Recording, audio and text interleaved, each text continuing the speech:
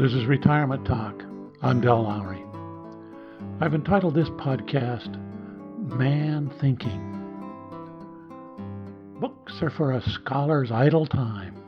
So said Ralph Waldo Emerson in his work entitled Address to the American Scholar. Man thinking was what we needed to be doing.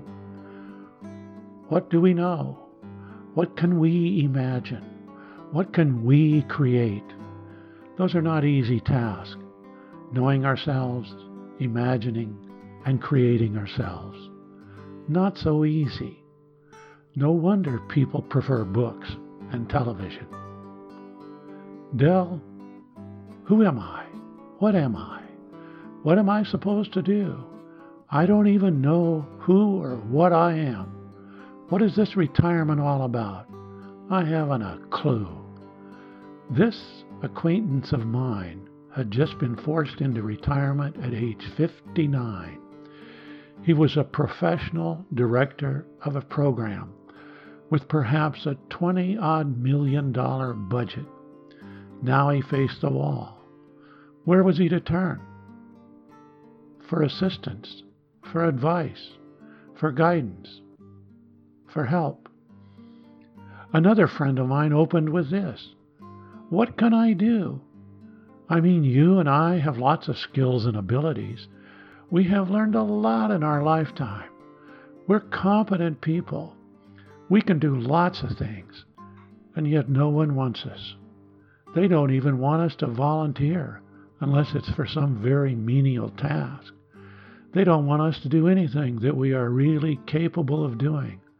I just don't know which way to turn. This is where Emerson's advice might be well taken. Man thinking is where we need to be. Retirement is the time for contemplation, our own answers, and our own action.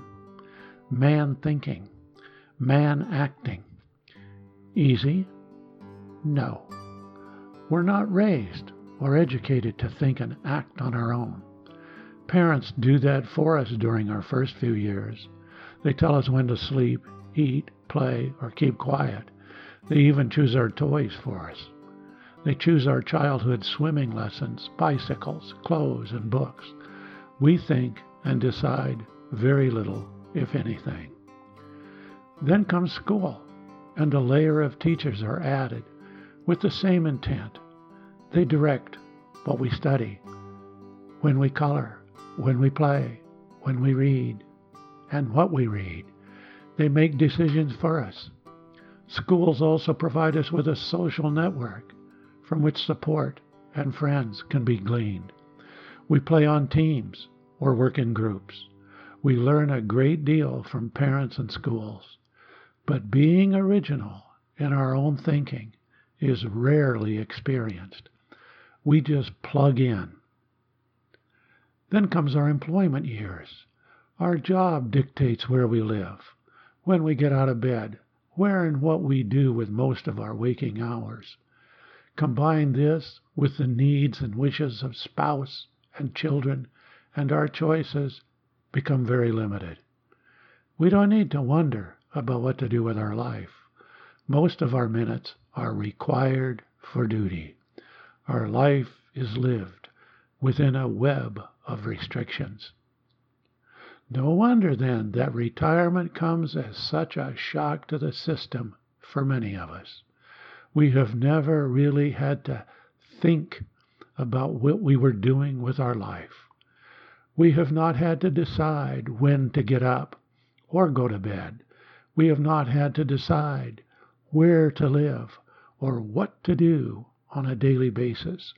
We have never had to really engage our mind independently of family, school, or job.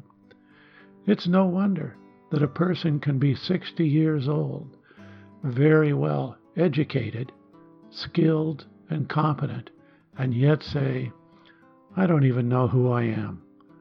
I don't know what I am. This is what retirement's really all about. Free at last. We are released from previous restraints. Emerson's admonition can become a reality. We can become man thinking. We can find out what we know.